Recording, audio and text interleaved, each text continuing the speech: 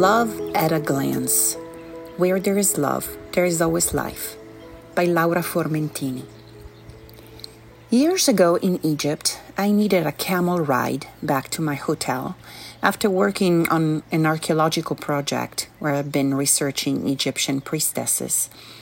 I stood with my friends and stared in awe at the vastness of the desert plateau when a few frantic Arabic screams approached fast. Horses neighed and cartwheels whirred.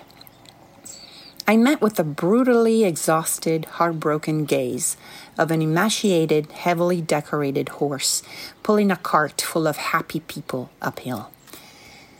The driver beat the horse relentlessly to make the horse pull that impossible weight. Ironically, the horse donned colorful fabric, perhaps for a tour or a wedding party ride. But I believe the decorations might have also been a way to cover up the horse's bruises and wounds. The people on the cart nonchalantly took photos of their surroundings, oblivious to the abuse. If I had a better grasp of Arabic, I'd only taken a 6-month course in college, I'd have stepped up and said something to stop the brutality. I could have yelled something in English or French, but honestly, I froze in the shadow of such unspeakable cruelty. That horse, the horse's glance, has been the catalyst for the Rifugio Isola del Sole, Italian for refuge of the island of the sun. Our work in Sicily provides a sanctuary for animals. It's a way of showing that where there is love, there is always life.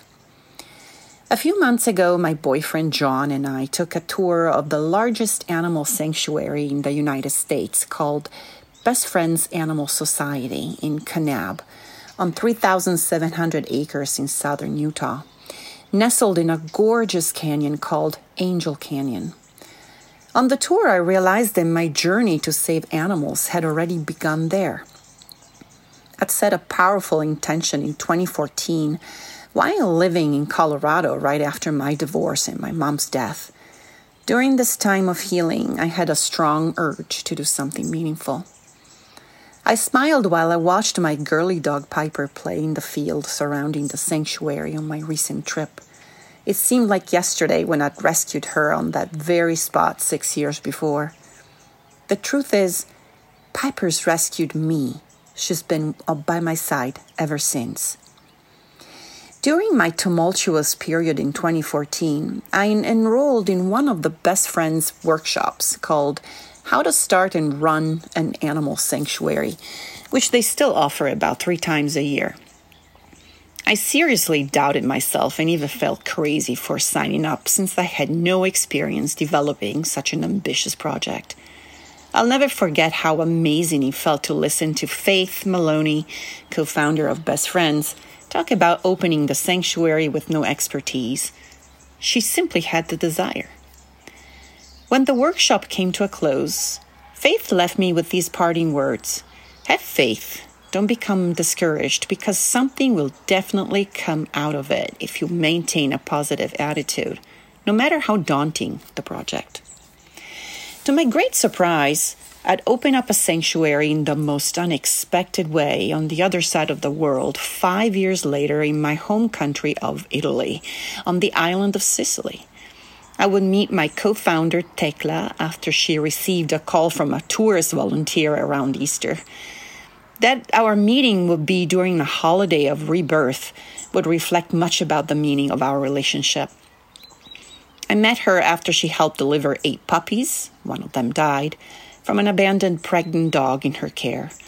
Tecla has been taking care of animals as her livelihood for over a decade. I want to give you a hand and expand your business. Maybe I could help by building more dog crates in your garden. I saw the light in her eyes and knew I could definitely help her with the fundraising. She needed the kennel to survive because a cancer diagnosis led her to close her stores.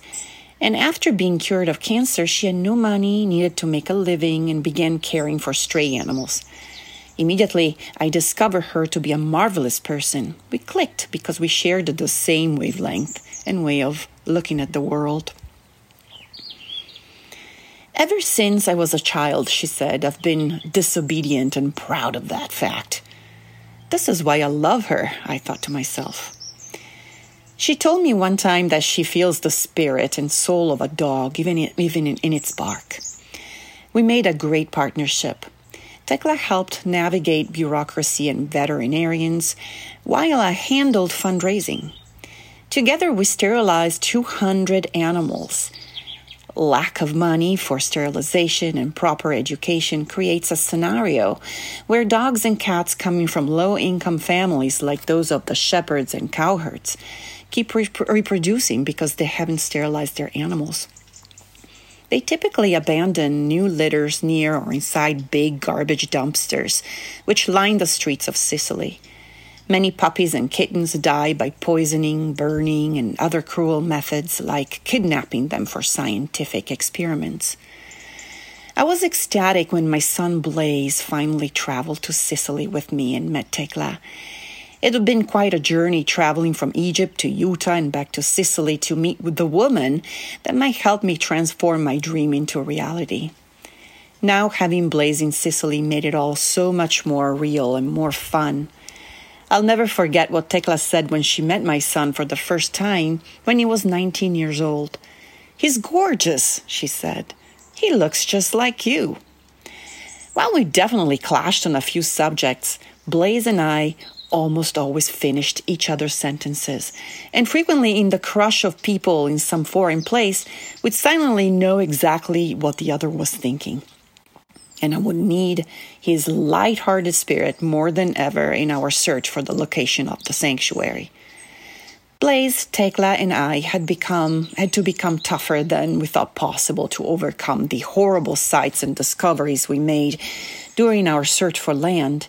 We didn't expect to deal with property owners that often lived in remote areas and usually spoke only their own Sicilian dialect. And we're even more surprised about having to deal with the innumerable archaic laws of each town and village. If we had known then what we know now, I wonder if we'd have fallen victim to the same opinion everyone else had about our idea. No one in their right state of mind would ever consider opening up a sanctuary for animals in such a place. But we relentlessly searched anyway.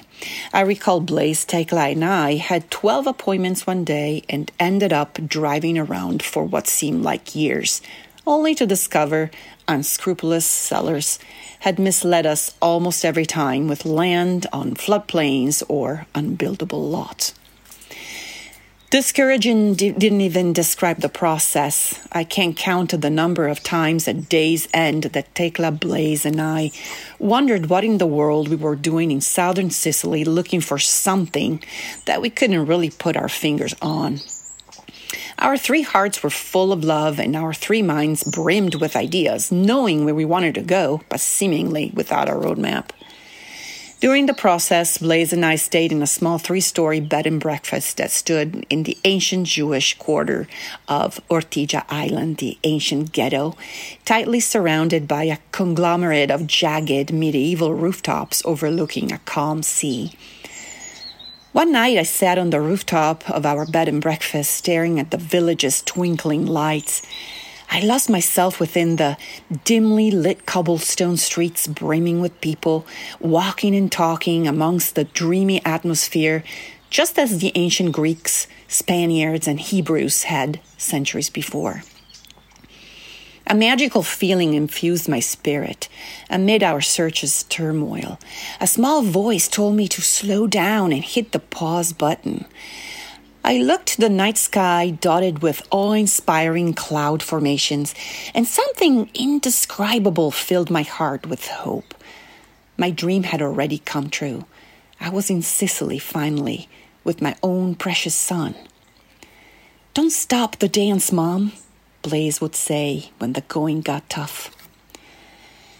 Before visiting Sicily, a prestigious acting school in Los Angeles accepted him into their program. His prospects were great, working on nonprofit documentary films while uncovering the difficulties of the world throughout his travels. We wanted to work together. I would write and fundraise, and Blaise would create and direct documentary films. He had particularly liked improvisation, which reflected his free spirit, a spirit that is now free forever. I had no idea that amid establishing the animal sanctuary in Sicily, I would need sanctuary most. Tecla and I dedicated Rifugio Isola del Sole to my son Blaise after he took his life. Years prior, when Tecla and I conceived of the sanctuary, it was our experience that we could transform anything dark, a rebellious past being the black sheep, not fitting in, feelings of unworthiness and shame. However, we did not understand how dark the world would become, or how loving action can heal the heart. Now that Blaise is no longer with me in the physical plane, his spirit helps me understand things from a higher, more detached perspective. We have dedicated Rifugio Isola del Sole to him and are planting 21 olive trees, one for each year of his life. This gesture isn't about trying to keep his memory alive. I know that his spirit is everywhere. I feel him in the wind, in the sun. I feel him giving me advice and hope, and his typical wit inspires me to keep going. Where there is love, there is always life. I have learned that the power of love can literally take us to the edge of the world. My biggest dream is to infuse courage, passion, and enthusiasm into anyone who has lost his, because it is a beautiful world and there is so much we can all do and share with others. We all have a story to share and a voice that is meant to be heard, and we want to share yours. For more information and to get involved, visit storiesofinspiringjoy.com. Stories of Inspiring Joy is a production of Seek the Joy Media and created by Sydney Weiss. You can find all episodes on Spotify or Apple Podcasts, and if you like the show, hit subscribe, leave us a rating and review, and follow along on Instagram, Facebook, and Twitter. We're creating greater connection and community, one powerful story at a time.